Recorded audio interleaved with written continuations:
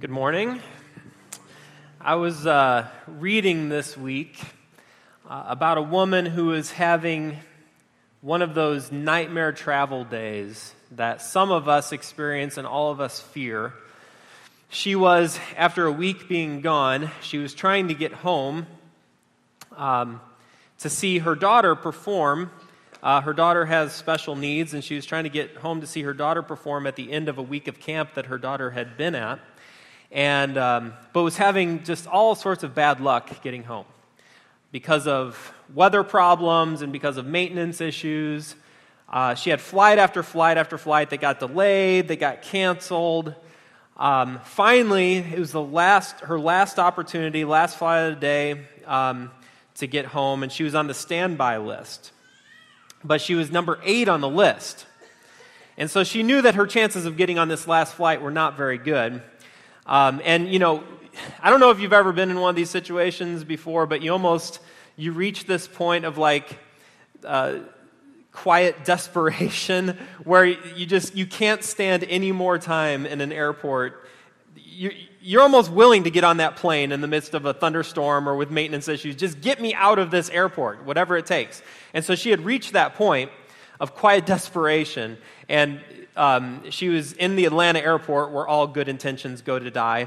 And I was actually reading this story, delayed in the Atlanta airport. But she was number 8 on the list, and so the plane started boarding, and they had 7 empty seats on the plane. So 7 other passengers on standby were able to get on the plane, but she was left on the outside looking in, and she started making arrangements for a hotel room that night, knowing that she wasn't going to be able to get home. Well, they closed the gate.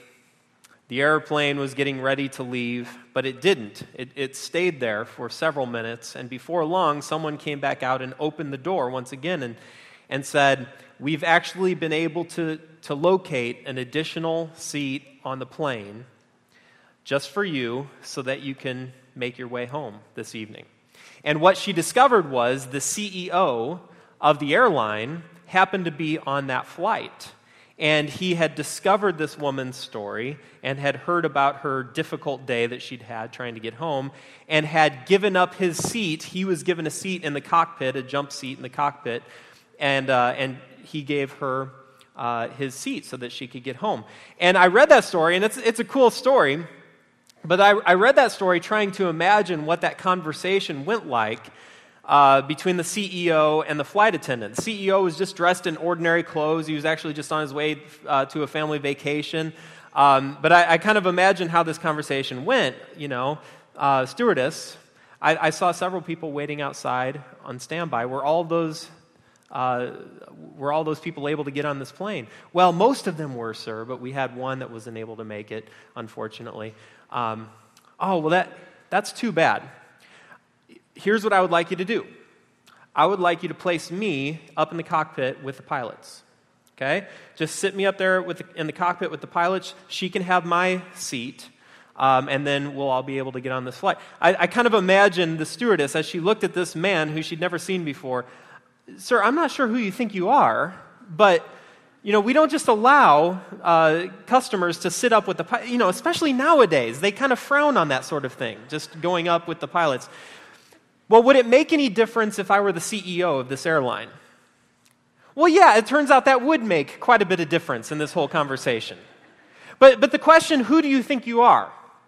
That's the question I want to think about today. That's the question I want to talk about today. Who do you think you are?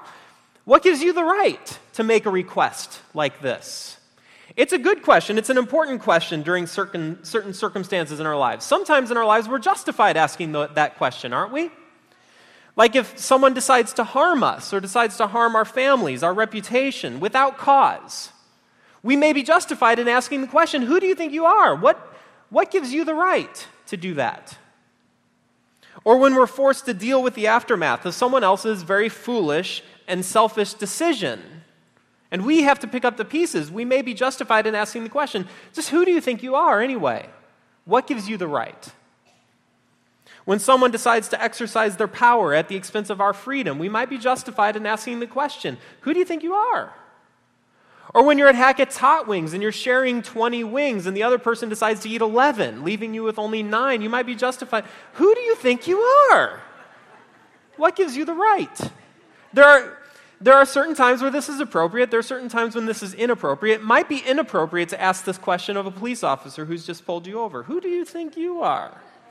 What gives you the right? There are some times when it's appropriate, sometimes when it's inappropriate, and it kind of depends on who is on the other end of this question. I've just been gone for the past week, and I got home late Friday night after being delayed yet again in Atlanta. I got back late Friday night. Yesterday morning I woke up. My wife says, we probably need to mow the lawn. And so very shortly thereafter, I headed out, put on my work clothes, and I proceeded to mow the lawn. But if someone were to pull up, just some stranger, were to pull up along the side of the road, get out of their car, and say, hey, you know what? I noticed your grass, it's a little bit high. I think you might need to mow your lawn. If this were just a complete stranger, I might respond with some version of, who do you think you are? What gives you the right? There are moments when this question is appropriate and moments when this question is inappropriate. There are moments when this question, who do you think you are, is actually the first step towards disobedience. My daughter, Addie, is like a sponge. She picks up everything, especially here at church. And it's kind of our family tradition. When we come home from church at lunch, I kind of quiz the kids. What did you learn at church today? And, my son is like, well, I learned how to make a paper airplane, But my daughter, she'll tell me in exquisite detail everything that she learned at church that morning. And several months ago, they had learned about honor. That was kind of the big idea at church that Sunday was honor. Specifically honoring your father and mother. And so later on that afternoon, it was time for another family tradition every Sunday where we just kind of clean up the house a little bit. And I told her, I said, Addie, you need to go into your room, you need to clean up. And at that moment, she gets completely dramatic and beside herself. This isn't fair. So I want this to be a lazy day. And I said, well, honey, remember what you learned at church this morning? You learned all about honor at church this morning. She said, yes. And Daddy, you're just not honoring me right now. And at that moment, we had to kind of recalibrate what the true nature of our relationship really was. You see, she wasn't saying this in direct words, but she was saying it in her actions. Daddy, who do you think you are? I've got better things to do. A lot of times, this question is the first question asked in disobedience. Who do you think you are? What gives you the right? This is the question that is on the lips of the religious leaders in our text today. It's a story that's told in 3 of the 4 Gospels. I'm going to focus on the Gospel of Matthew this morning, and I'm going to be reading a fair amount this morning, so if you want to follow along with me in your text, I'd welcome you to do that. It's in Matthew chapter 21, and I'm going to start reading in verse 23. Matthew 21, starting in verse 23, here's what it says. Jesus entered the temple courts, and while he was teaching, the chief priests and the elders of the people came to him, and here's what they asked. By what authority are you doing these things? And who gave you this authority? In other words, what they're asking is, who do you think you are? Who gave you the right? Let me give you a little bit of the context for this question. Jesus had recently, not very long before this, he had come into the temple area. And in a very bold, very aggressive move, a move that would have gotten just about anyone in a significant amount of trouble, Jesus drives out all of those who had turned the temple into a shopping mall area, all the money changers. He flips over their tables. He drives them out of the temple area, quoting scripture while he's doing it. Have you not heard that my house will be a house of prayer for the nations? Okay, this is a move that will draw some attention to yourself, and not necessarily positive attention. And now in this text, Jesus is back in the temple courts, those same temple courts, and he's teaching. The Gospel of Luke, when Luke tells this story, he adds this one little tidbit of information. He says not only was Jesus teaching, he was also preaching the gospel. Now, who is the gospel about? The gospel is about Jesus. So Jesus is back in the temple courts preaching about himself and about his kingdom. And this was just the type of move that could get you arrested, and maybe even worse. Now, as I said last week, if you were here last week, this was a time during Jesus' life when Jesus was already attracting a lot of attention to himself. And there was this conflict that was bubbling over between himself and the leaders of the Jewish people. The religious leaders in Jerusalem saw Jesus as a threat, a dangerous threat to their traditions, but more importantly, to their own power. And the more popular Jesus became, the more dangerous he also became to them. And so they proceed to ask Jesus a series of questions. But these questions are designed with this specific intent. They want to trap Jesus. They ask him these questions, trying to get Jesus to incriminate himself, trying to outsmart Jesus. And this is the first in those series of questions. Who gave you this authority? Who gave you the right? Who do you think you are? And listen, this wasn't necessarily an inappropriate question for them to be asking in this moment. Some guy, he comes into the temple, he starts turning over tables, starts preaching about himself. I mean, this is not necessarily an inappropriate thing to ask. Who do you think you are doing all of these things? But as Jesus begins to answer them, it becomes very clear, very quickly, that these religious leaders are in the same position as that flight attendant asking the question of her CEO. And these questions are nothing more than a justification for their own persistent disobedience. Jesus answered them in a way that's very typical for Jesus. He answers their question by giving them another question of his own. And Jesus says in verse 24, he says, I will ask you one question, and if you answer me, I will tell you by what authority I'm doing these things. John's baptism, he's talking about John the Baptist. John's baptism, where did it come from? Was it from heaven or was it of human origin? Now, this was a brilliant question from Jesus. Because John the Baptist, at this point, John the Baptist had already been killed. He had actually been beheaded by the king. And so John the Baptist was very popular in that time period, especially because he had suffered this martyrdom. And he was very popular with the people. And Jesus had come to be associated with John the Baptist because, of course, Jesus was baptized by John the Baptist. So Jesus asked the religious leaders, what about John? Where did his authority come from? Did it come from heaven or did it come from earth? And the religious leaders don't know how to respond. What comes next is actually kind of funny. Jesus asks them this question, and these very dignified, very self-righteous religious leaders, they gather around in a holy huddle and say, well, what do we do with this? How do we answer this question? And they discussed it among themselves, and they said, if we say it's from heaven, he will ask, then why didn't you believe him? And they didn't believe John the Baptist. But if we say of human origin, we are afraid of the people, for they all hold that John was a prophet. They have a dilemma. They don't know how to answer. So they answer Jesus, we don't know. Not sure. Then Jesus said, neither will I tell you by what authority I am doing these things.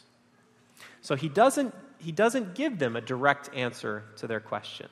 Instead, what comes next in this passage is he gives them two parables. He responds to their question by giving two parables. And Jesus' parables in the Gospels always have this way of getting to the most fundamental issue. That's what Jesus' parables do. They bypass all of the bad questions that we might be asking in order to get at the most important question, to address the heart, to address the motivations, to address what the kingdom is really all about.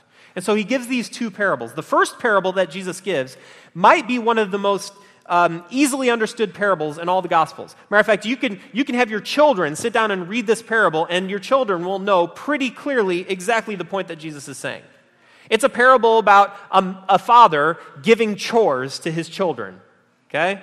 And here's what it says. What do you think? There was a man who had 2 sons. He went to the first son and he said, son, go and work for me today in the vineyard. I will not, he answered, but later he changed his mind and he went.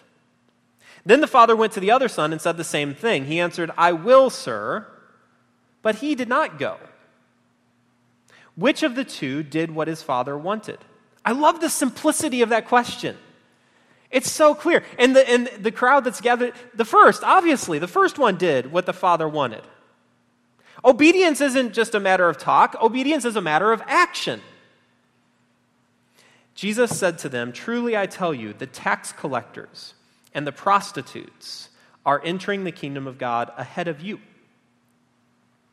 For John came to show you the way of righteousness, and you did not believe him, but the tax collectors and the prostitutes, they did. And even after you saw this, you did not repent and believe him."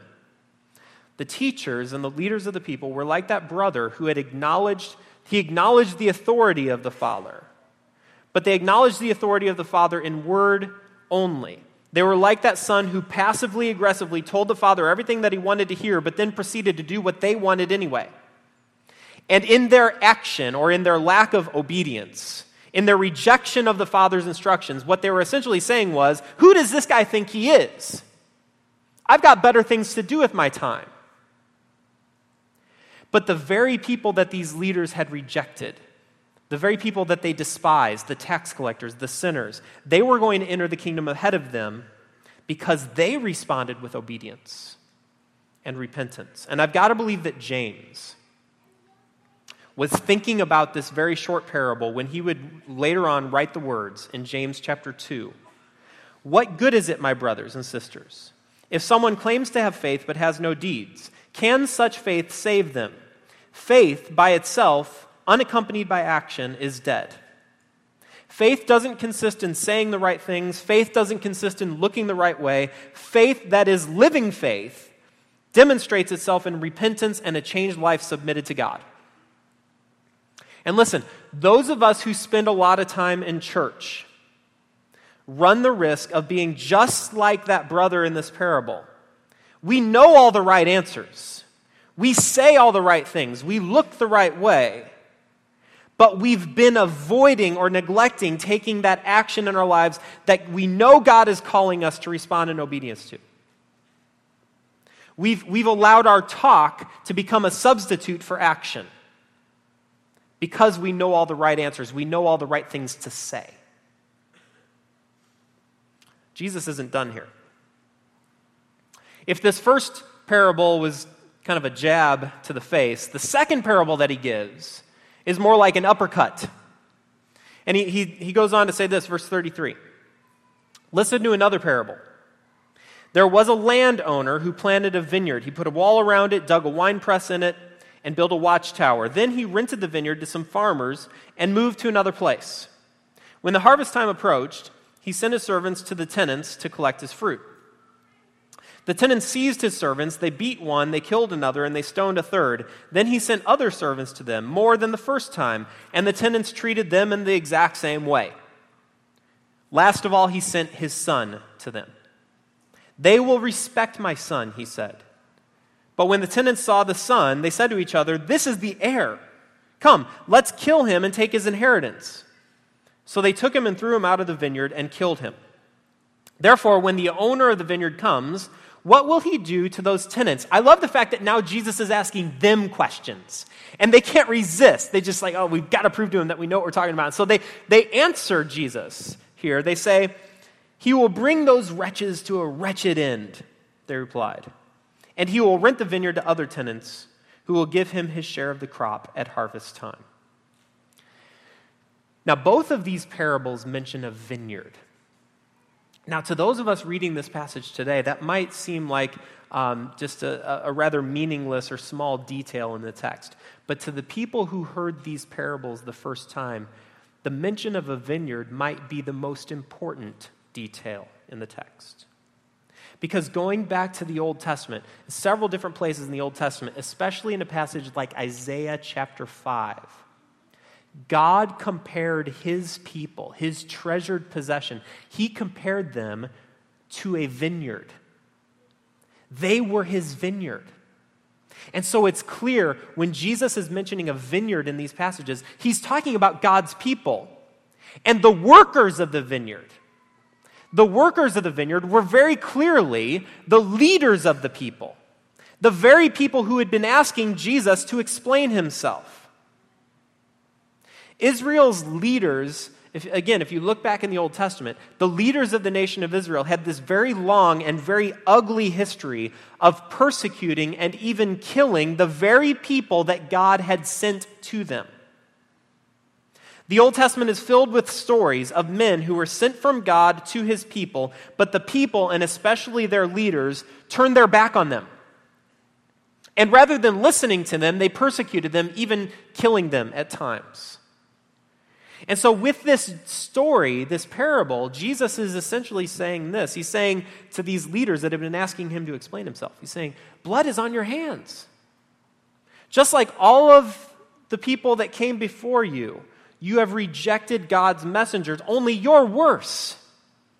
Because in your stubborn disobedience, you're now rejecting the beloved Son. So, just to recap, these religious leaders had asked Jesus, "Who do you think you are?" Jesus responds by telling them exactly who he believed they were. Disobedient sons, rebellious murderers, and also kind of stupid, too. And it's not surprising then that by the time we reach the end of the text, these leaders are so furious.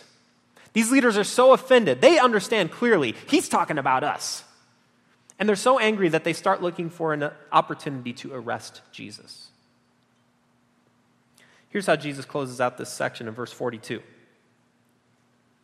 Jesus said to them, "Have you never read in the Scriptures, the stone the builders rejected has become the cornerstone? The Lord has done this, and it is marvelous in our eyes. Therefore, I tell you that the kingdom of God will be taken away from you and given to a people who will produce its fruit. Anyone who falls on this stone will be broken to pieces. Anyone on whom it falls will be crushed." So Jesus asks, have you not heard it said? And the answer to that was clearly yes. Jesus is quoting here from Psalm 118, a text that we heard earlier in worship.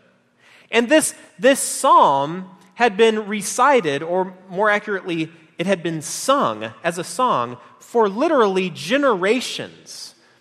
As the Jews would go to worship, they would sing this song. The religious leaders had heard this passage. They would probably even sung this passage that very day. And so what Jesus is saying is, yeah, you've heard it said, but what I want you to know is that song is about me.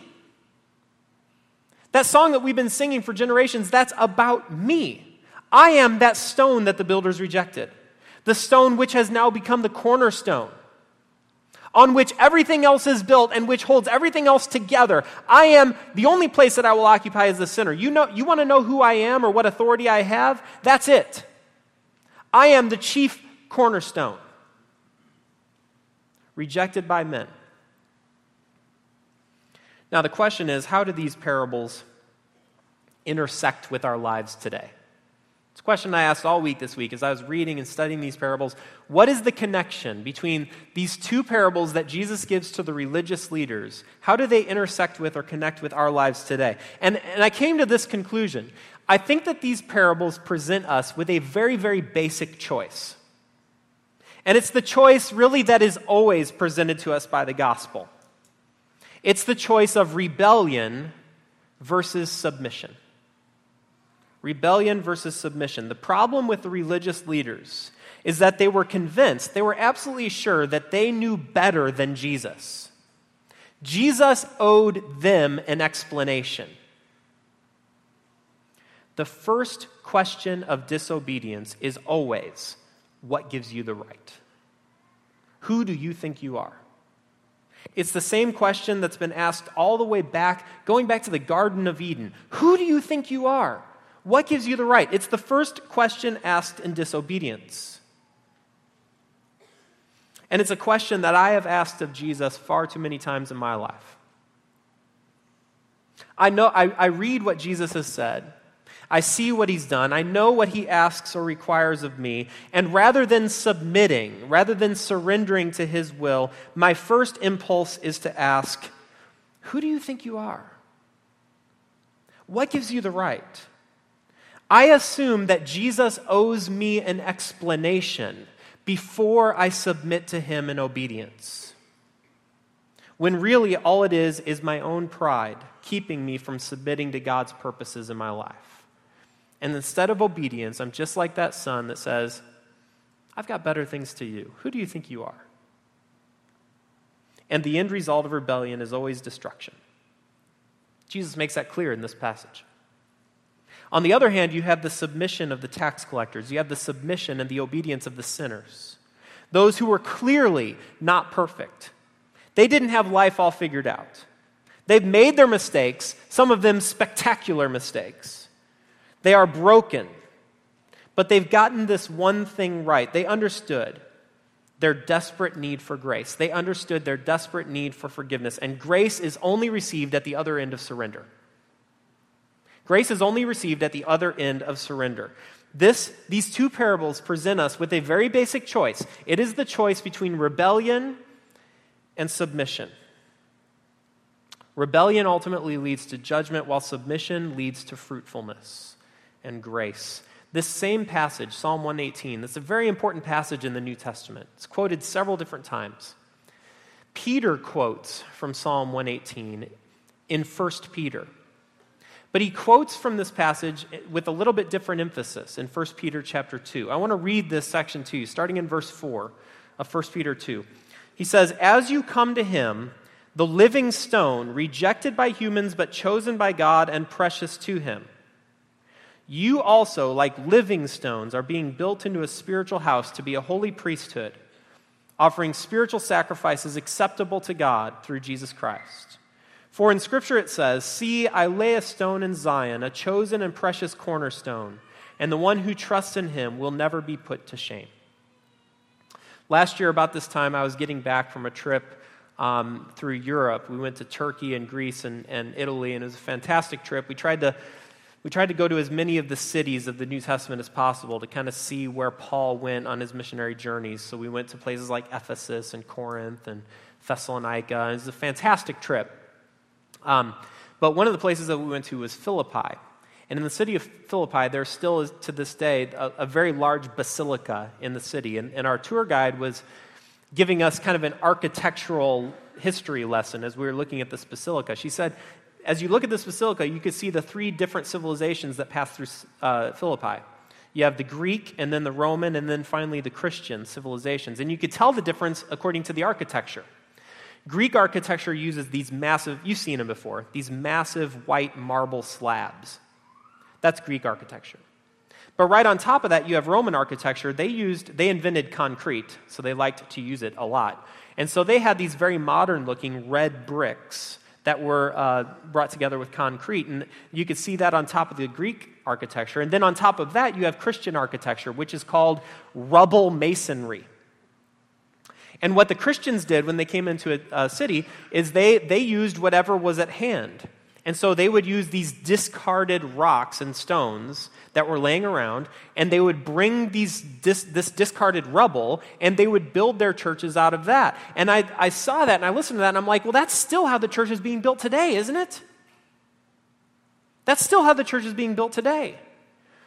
Those who have submitted to Christ, the broken, the discarded, the ignored, are reclaimed, redeemed, repurposed, are given a new hope, are given a new future, are given a new purpose, brought together upon the chief cornerstone, who is also rejected by men, and built into the house of God.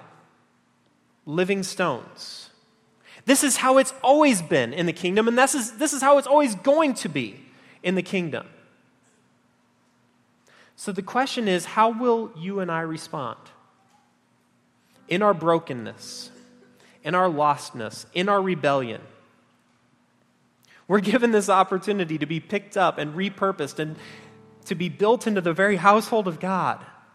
Each one of us, a part of this patchwork rubble masonry built together on the chief cornerstone. How will we respond? When our master calls us, when our master bids us to come, how will we respond?